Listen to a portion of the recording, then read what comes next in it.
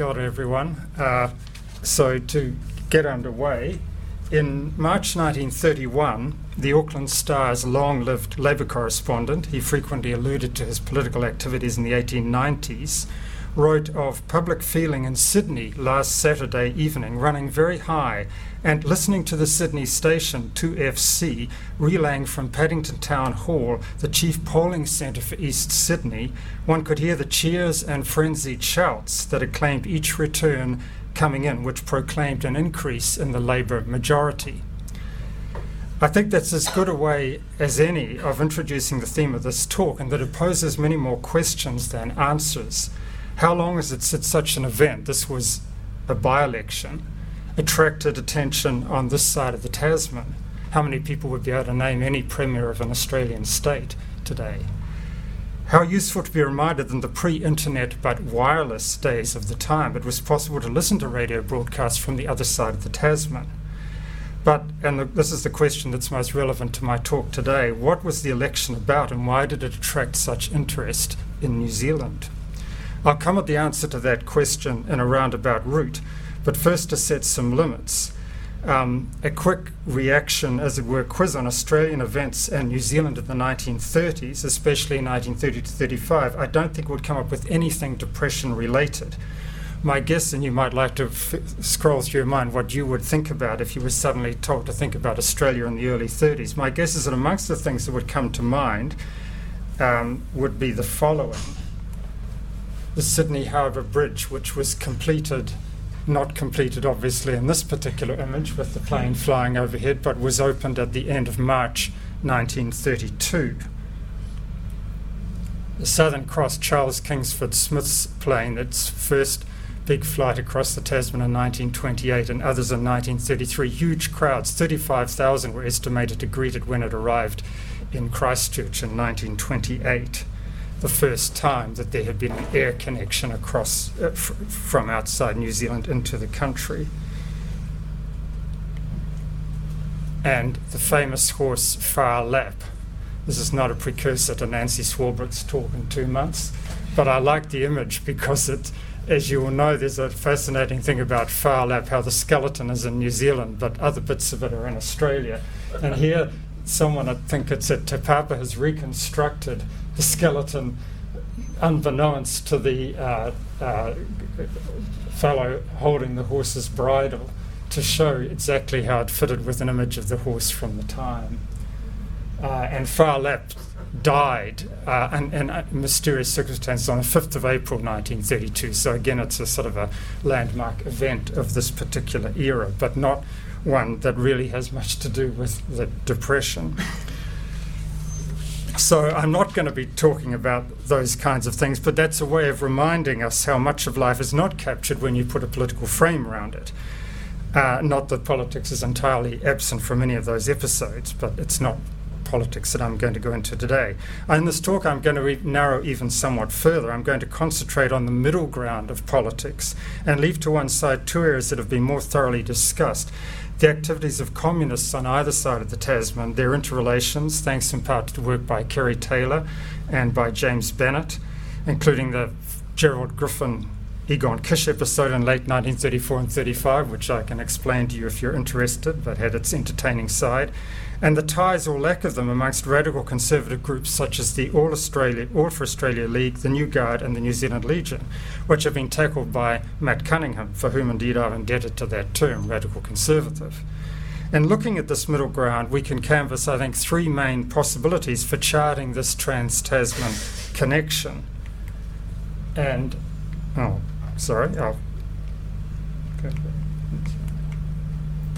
the first one is what I would call cause and effect. That is, something that happened in Australia had an effect in New Zealand. It could also be the other way around, but today I'm going to mostly focus on that line of transmission.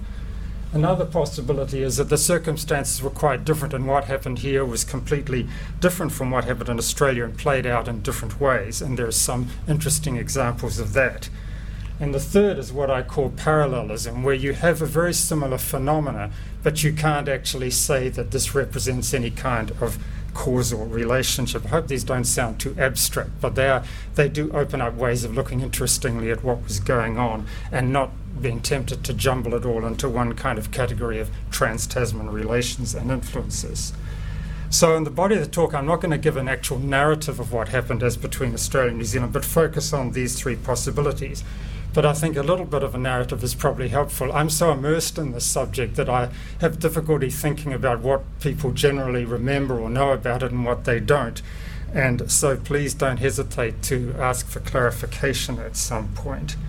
So a brief narrative account. Between 1929 and 31, the Depression was much, much more severe in Australia than in New Zealand. This played out both economically and politically. Economically, Australia had had difficult times in the 1928-29 production season, is the way the world works in the Southern Hemisphere, of course. That is before the Wall Street crash. The building boom went bust, and Australia's two main commodities, wool and wheat, both saw massive price collapses, whereas in New Zealand, wool was initially by far the most hard hit, the other major commodities not quite so much. And Australia was unable to borrow in London, the usual source of its funds, from the middle of 1929, again before the Wall Street crash. The currency lost value, economic turmoil fed on and compounded political turmoil. Labor governments in Canberra, New South Wales, Victoria and South Australia, all in office at the outset of the Depression, or elected soon after it, as in Jack Lang's massive election victory in New South Wales in October 1930, when Labor got 55% of the popular vote, were confronted by calls from financial and commercial interests for deflation, calls which collided, of course, with fervently held Labor principles. The turmoil played out as much within the Labor movement as between it and non-Labor political forces. The movement split asunder in early 1931, the time of that East Sydney by-election. The election, and in the election itself, general election held in December 1931, Labor was destroyed as a political force in the federal parliament and lost office in all three Labor states over the next few months, most dramatically so in the case of New South Wales in May 1932. Sorry, this is racing through it, but it's just to give you the kind of bare bones of it. Through 1931, conditions in New Zealand caught up, as it were, with Australia, with the collapse of other commodity prices and soaring unemployment, and that through a summer, which is traditionally the time when unemployment actually tends to abate. After a set of controversial but the political turmoil was not comparable. After a set of controversial economy measures were taken in March and April, inaction set in. And it was only after a coalition government was formed in September 1931 that you get another kind of surge of policy making. In the second phase, New Zealand saw more turmoil than Australia. The condition of the unemployed reached a crisis in autumn of 1932, far lap time, erupting in a wave of demonstrations and rioting in the main centres, well known obviously to you people here, whilst the government-owned supporters split over what now seems the arcane issue of the exchange rate. It was raised, as the terminology of the time had it, that is devalued, in January 1933. Through these years, the points of commonality between Australia and New Zealand were much less. The good ship SS Australia had sailed into calmer waters, some might say the quiet of the grave, to mix the metaphors, but also economic indicators turned upwards in Australia in the middle of 1932, about a year earlier than in New Zealand. In the third phase, from 1935 on, both countries were in recovery mode. The election of a Labor government in New Zealand reinvigorated not so much trans-Tasman ties in general, but it was a reminder of past Labor governments in Australia and incumbent ones in the three states which had not had Labor governments when the Depression broke. So you get a complete turnaround in the Australian state politics. Okay, so that's a lot of history to digest in a short time, but if you get that notion of three phases in your head, that's perhaps helpful. And there is a kind of a relationship between those and my earlier concepts, the cause and effect, the lack of common ground, and the parallelism, and you'll perhaps see that as we go through. So I now want to turn to the first one, which is the notion of cause and effect. And it may seem odd to stress this in this first period when I'm saying that Australia actually had a much more difficult circumstances than New Zealand, and therefore you might think, well, that implies that there isn't a causal chain.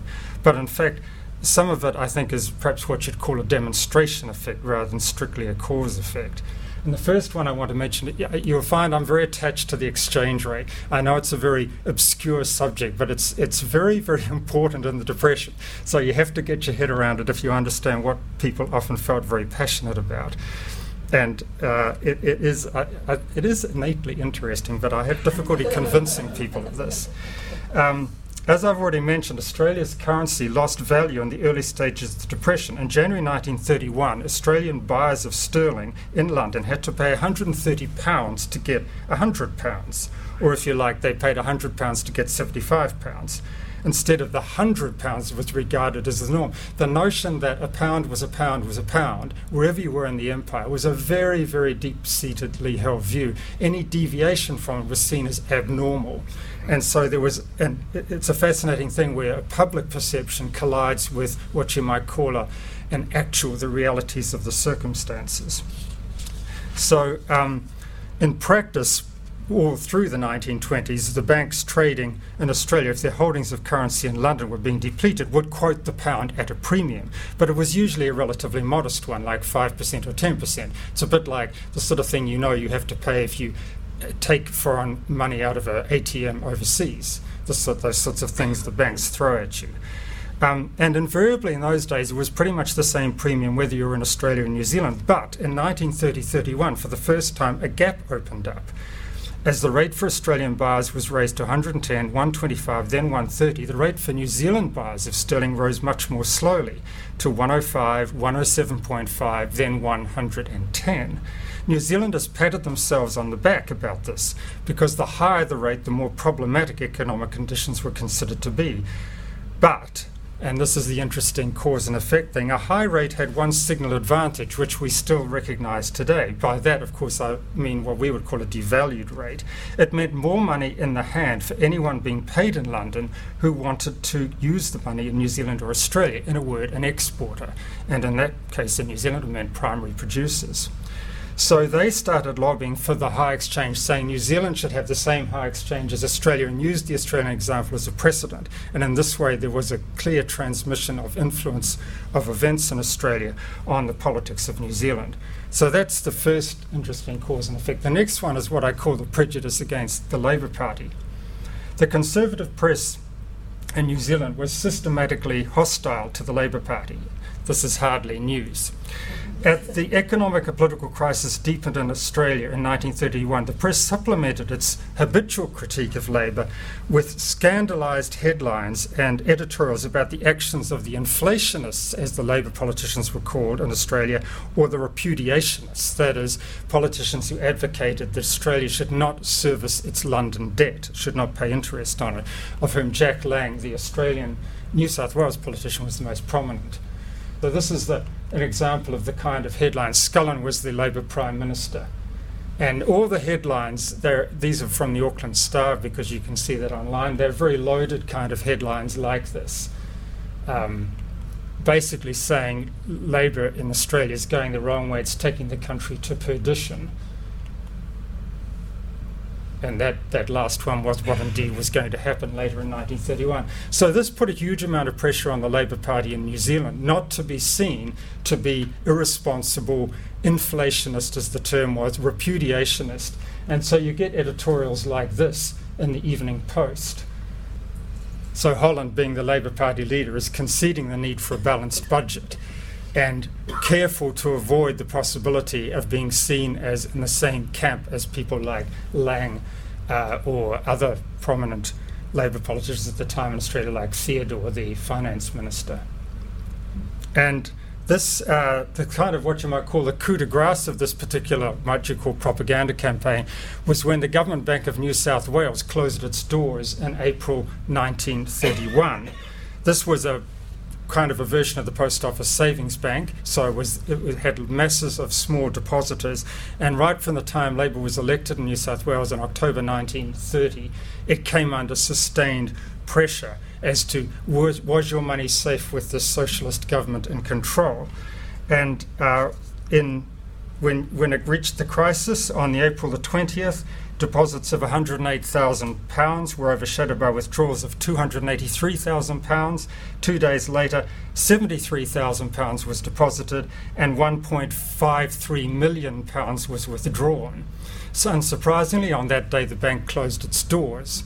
And this was widely seen as in the press as a demonstration of the fiscal ineptitude and risks of a Labour government such as that in New South Wales. And it was used in election publicity in New Zealand in 1931 and also in 1935, as in this example here. It's obviously, as you can judge from the date, it didn't convince enough voters to sway opinion, but the fact that it was used 4 years later was indicative of the kind of way it was remembered, and particularly because it was a bank of small depositors. And immediately after it closed, those deposits were frozen for several months until the thing got sorted out, so you didn't have access to them. In the end, people did get their money back. So there was a kind of a happy ending. So that's a second kind of clear cause and effect. Another one is immigration restriction. And this is a kind of an interesting one because it feeds into a larger story about control of labour. And in this case, there is a lack of synchronicity between the downturns in the two countries drove this is the second act passed in the emergency parliament that met in March 1931, Immigration Amendment. It was passed in a day. It's always significant when an act is passed in a day because it basically means there's a cross-party consensus about it. And that consensus was because on the Reform and United side, people were concerned about unemployed Australians becoming a charge on the New Zealand taxpayer, and Labour MPs were concerned about competition for jobs. So what's interesting, as you'll see if you look down to the bottom, is that this Immigration Act required even people of British birth and parentage to get a permit to enter New Zealand. And it stayed valid for 4 years. The irony was that just at the time they passed it, it really became irrelevant because the unemployment levels in New Zealand became so high, and the relief rates were cut in February, that in fact there was no movement of unemployed Australians into New Zealand. But it's an interesting example of the effect of the transformation. And the other one I wanted to talk about was the economists. In terms of cause and effect. The community of economists in this time was an Australasian one. Economic Record, the quarterly journal which started publication in 1925, covered developments in both countries, and most of New Zealand's academic economists, Tocker, Fisher, Belshaw, for example, published regularly in it.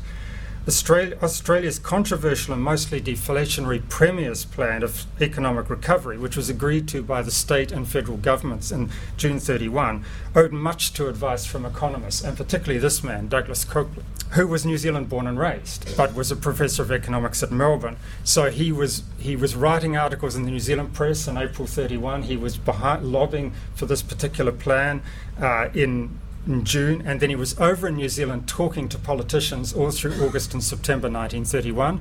He sat on the Economists Committee that met in February 1932, which effectively devised a New Zealand version of the Premier's Plan, what we think of, some of you may have heard of, the National Expenditure Adjustment Act, it was called, of that time. So there's an interesting causal effect there from the politicking behind the Australian plan in 1931 and the New Zealand plan, if you want to call it that, although the term was never used in 1932.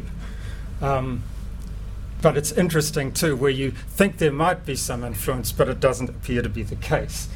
The tariff, just very briefly, one of the ways the Australians dealt with the downturn was to raise the tariff massively in 1930. It was aimed to do two somewhat contradictory things: raise more money for the government, higher tariffs, higher revenue, discourage imports, which of course would have the opposite effect, but would mean that the balance of payments would be a little healthier, and was also advantageous to Australian manufacturers. New Zealand did not have a strong protectionist lobby. Oddly enough, it was strongest in two primary commodities, wheat and timber, much less strong in anything else. And also, New Zealanders were much more alert and concerned about the possibility of stabilising their economic relationship with Great Britain. And tariffs would be seen by British exporters as a hostile move. So there was much less of this. There was not really a tariff movement in New Zealand, anything like you got in Australia. Secondly, to go into the sustenance and the 1932 disturbances. This is an interesting one, and I think it's one of the ones where I think thinking Tasmanly is helpful in understanding what's going on. Some of you will be aware of Forbes' well-known statement when he returned from London in January 1931 that no sustenance would be paid to unemployed workers without work being done in exchange. And this remained a kind of a mantra of unemployment relief. In New Zealand, it's often cited as one of the ways in which the government was particularly unfeeling and callous towards the unemployed. What's interesting in exploring this, and I can't say I've quite got to the bottom of it, is this regime never operated in any Australian states, so far as I can tell. Australian states always paid sustenance. And sustenance was in fact so much a part of the system that the term was Australianised as SUSO. The SUSO people would talk about. And someone may have an opinion of this, but I've never come across that term in New Zealand. And I think one of the reasons for this, and this is a bit speculative, is the nature of local government in Australia. In many parts of Australia, local government was almost non-existent. And that meant that you did not really have a system for organising relief schemes in the way that you had in New Zealand. And you also did not have the same sort of system for distributing rations. In fact, rations in rural Australia were usually distributed from police stations. And that may seem very odd, but if you think about the notion that what you're concerned about is almost a law and order issue, you've got these men wandering around the countryside, it's logical that the police should be the ones making sure that they're either looked after or they're moved on or whatever. And that seems to have been what happened. But one of the results of it in New Zealand was that when Forbes was saying that, he wasn't in a sense saying there's not going to be any sustenance. What he was saying was it's the job of the hospital boards.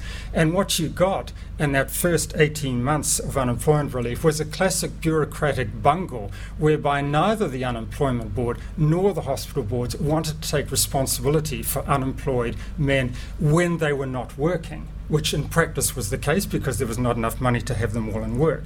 And this really is one of the major cries and calls during the demonstrations in 1932, almost more than anything else.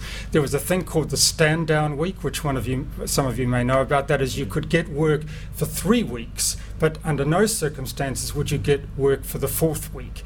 You might not get much work in the 3 weeks, but you'd get something. In the 4th week, if you're unemployed, you're expected to go to the hospital board to get rations. Go to the hospital board, they'd say, you're unemployed, you're not a charitable case, go back to the unemployment board, back and forth, back and forth. This went on all through the summer of 1931-32, and the government simply didn't address it. It's very interesting to track the discussions, and they would basically just run into the sand, and the momentum and built up, and I think it was a very large part of the anger that built up, particularly amongst the unemployed. I mean, it's a different issue from some of the other things about the Arbitration Act, obviously, the wage cuts. But for the unemployed, there was a really big thing about the Stand Down Week, and you can see it in the rhetoric and the speeches in those autumn months of 1932, which led to these riots. There's a wrinkle in the story, which I'm not going to go into, which complicates it, but I think the general point is a very valid one. And it's something, as I say, where you really have to be attuned to the fact that the particular situation in Australian cities didn't actually see a riot quite like the Auckland one. There were lots of other ones, and there was some interesting one happened in Perth, one in Adelaide, but nothing quite like what happened here, and I do think this is a large part of why it is the case. So that's an example where the very difference actually gives you some illumination. I'll skip the exchange rate. What about that? That's just a wonderful headline from Truth after the exchange rate I always thought the first black budget was 1958, but Truth evidently has a different idea. That's Coates in the middle, the new Minister of Finance, and it's an example of the opposition there was to that going on. Douglas credited the whole movement for monetary reform and expansion, which was a very pervasive thing in both countries, but I don't think you can't really say it migrated from Australia to New Zealand. The lines of transmission, if there were any, were from overseas, from the origins of the movement in England and very strong in Canada, into both countries. It was a much more vigorous movement in New Zealand than in Australia, mainly on account of the strength and the plight of the dairy industry. And indeed, the strongest advocate of it was the Auckland Farmers Union and their newspaper, Farming First, from which this cartoon comes. and they've universalised their plight to take in the whole world. It's not just the dairy farmers of New Zealand, but the globe, who want to see a reflationary policy adopted. The Labour Party, as many of you will know, had a somewhat complex relationship with the movement in New Zealand, much more so than elsewhere. In Australia, if you were a member of if you're in the Labour Party, you could not join the social credit movement. They were very strong on that, keeping that separation. And the English Labour Party more or less adopted the same position. The New Zealanders were a little more ambiguous, although in the end they kind of took that stance. And just finally on this kind of curiosity one is this thing about a man called J.W.S. MacArthur. How many people here are aware of MacArthur? Okay, so a few specialists, that's good. MacArthur was basically, well, he would debate it, but he was basically a financial crook of a kind that we're not perhaps so unfamiliar with over the last 3 to 4 years. In 1932, economist Horace Belcher and his colleague F.B. Stevens wrote an article on the scams carried out by land development companies. Partly as a result of this, which is basically a way of getting money off people to say, look, this land's going to increase in value. The people who promoted it then sold out, and the land was discovered to never going to be acquire any value. In 1933, the government initiated an investigation of these practices and similar ones by investment trusts, which came on a trail leading to the doorstep of a group of companies under the control of Auckland businessman J.W.S. MacArthur, who had, however, by the time the trail got close, relocated much of his business activity to Sydney. And some of the story is there. On a single night, early in August 1934, laws were passed. This is the interesting part related to the story. Laws were passed simultaneously in Queensland, New South Wales, Victoria, Canberra, and Wellington, closing down MacArthur's companies. It was all synchronised, and it was done because they worried that if they tried to do it in one place, he would shift his money somewhere else. Michael Joseph Savage, who was sitting like all the other MPs, seemingly stunned in the Parliament as this legislation raced through, said, I suppose these governments have come to the conclusion that it is not much use trying to yard a bunny if they block up one hole in the burrow and fail to watch the others. And this was a reasonable comment about what was going on with MacArthur. The thing then played out over the next 8 months, but it was one woman had invested, and this is an interesting comment on, where money was in the Depression. She had invested £29,000, which is a bit like saying something like $3 million with MacArthur's company, and then discovered that basically she had bought nothing. In her case, the reason we know about that is because it went to court, she actually had the money paid back. But you think about someone who has 29,000, what people were doing was selling shares in good companies, but with much lower dividends and returns. Does this sound familiar? And going for someone who was promising much, much higher returns. But it's also a comment on how much money was lying around at a time of acute depression and not being used to promote employment or whatever, but was actually, in this case, channeled into speculation. But from this story, the interesting thing is this coordination in 5 different parliaments at the same time. But I don't see it as cause and effect. I mean, it's more a comment on the ease with which money and business move back and forth across the Tasman. So we come to the last section, which is what I've called parallelism. And I'm going to look at just 3 things quickly here. The first one, law and order. This is really about, as people would know, after the riots in Auckland in 1932, the government passed the Public Safety Conservation Act very swiftly. And if you're wondering why it's so swift, one of the reasons was there were heaps of precedents. This was the Victoria one, which was passed after a police strike, no less. The interest of the New Zealand one was it was passed to give the police more power. The Australian one was passed after the police misbehaved, if you might say. The South Australia one, you see the bold thing, Public Safety Preservation Act. The Queensland one. In that case, the trigger is very obvious by the name of the Act. And you get some of the preambles are much more onerous. South Australia, it's the Governor of South Australia, but King's Most Excellent Majesty in Victoria and in Queensland. New Zealand is nice to feel as a somewhat more austere, modest introduction. But the Act and the wording in this initial sections is identical. Now, this is not cause and effect. In fact, if there's any cause and effect, it's from what you might call the Mother Act, which doesn't fit into the story, which is the United Kingdom one from 1920, which all the others were modelled on. They're all basically dealing with similar circumstances. That is, what the Conservative governments would see as industrial or related disturbances and wishing to acquire some additional legislative tools to address it. You'll also know that in New Zealand the public safety conservation was never actually used until the Labour government introduced it at the outbreak of war in 1939. That was the first time, and I think it was used again during the waterfront dispute. Someone's going to be able to endorse that. So this, to me, is a very interesting case of parallelism, and a case where you step outside the national framework and you kind of see things that help you understand the circumstances of the country in a slightly wider context. The thing about Labour leaders is kind of interesting too. It's a different kind of parallelism, I guess. Here's an example. A leader who was Victoria-born, Irish Catholic background, largely self-taught, no children, ill health, massive electoral victory, unhappy political ending. Okay, so who's that? We know who that is in New Zealand, don't we? It's this man. But and happy meaning, it's not that great to die in office with your party divided over an errant political colleague. But it's also exactly true of this man, James Scullin. All those attributes apply to him as well. And so there you have a thing like, I've got David here, so I don't want to suggest that biography is not important, but it's interesting to place people in context, and indeed, to place Norman Kirk against Gough Whitlam would be a similarly interesting kind of exercise, contexts and individuals and how they play out. Scullin, in a sense, had a happier afterlife than Savage, if only because he lived. And he played a role in the Curtin government in the 1940s and a variety of other circumstances. So I don't want to kind of overdo this, but again, you lift yourself up over the national horizon. I'm not suggesting I'm the first person to do that, and you get these interesting things. Similarly, these two, charismatic, divisive, ended up in the political wilderness, outlived his political enemies. Jack Lang, 99, he got to. This was the very divisive Premier of New South Wales, who was in the end chucked out by the governor, and just after all the turmoil in New Zealand in May 1932, and then massively defeated in June. The Labour Party in Australia was crippled by this division for the next 10 years, really. And of course his counterpart, John A. Lee, who also outlived his opponents and therefore got to write the history first.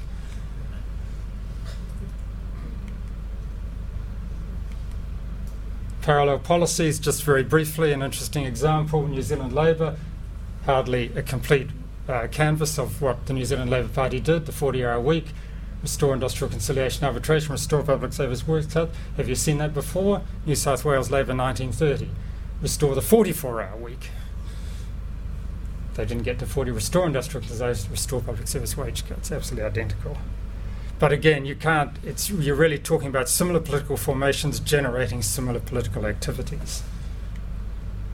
The bridge was completed and it was opened, I think it was March 29th, 1932. Wonderful demonstration of Australian motorised transport there. Maybe even a Holden somewhere. So that brings me to the end, and I don't really have any developed conclusions, in the sense that I think a case can be made, and I guess I've been making it for all of these three approaches. You can see cause and effect. You can see circumstances where you have to be very alert to the individual situations of the two countries. You can see examples of parallelism. And so I'm not going to come up crafting with a grand theory about this.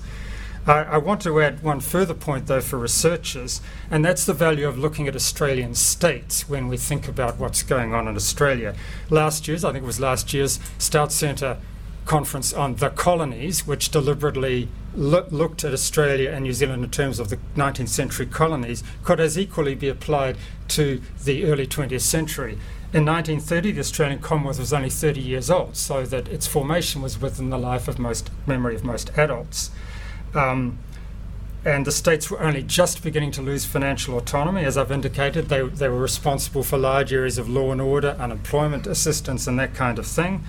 And so I think rather than with the Commonwealth as a whole, there's lots of fruitful insights to be gained by looking more closely at the states. But that's another talk and another tale. Thank you very much.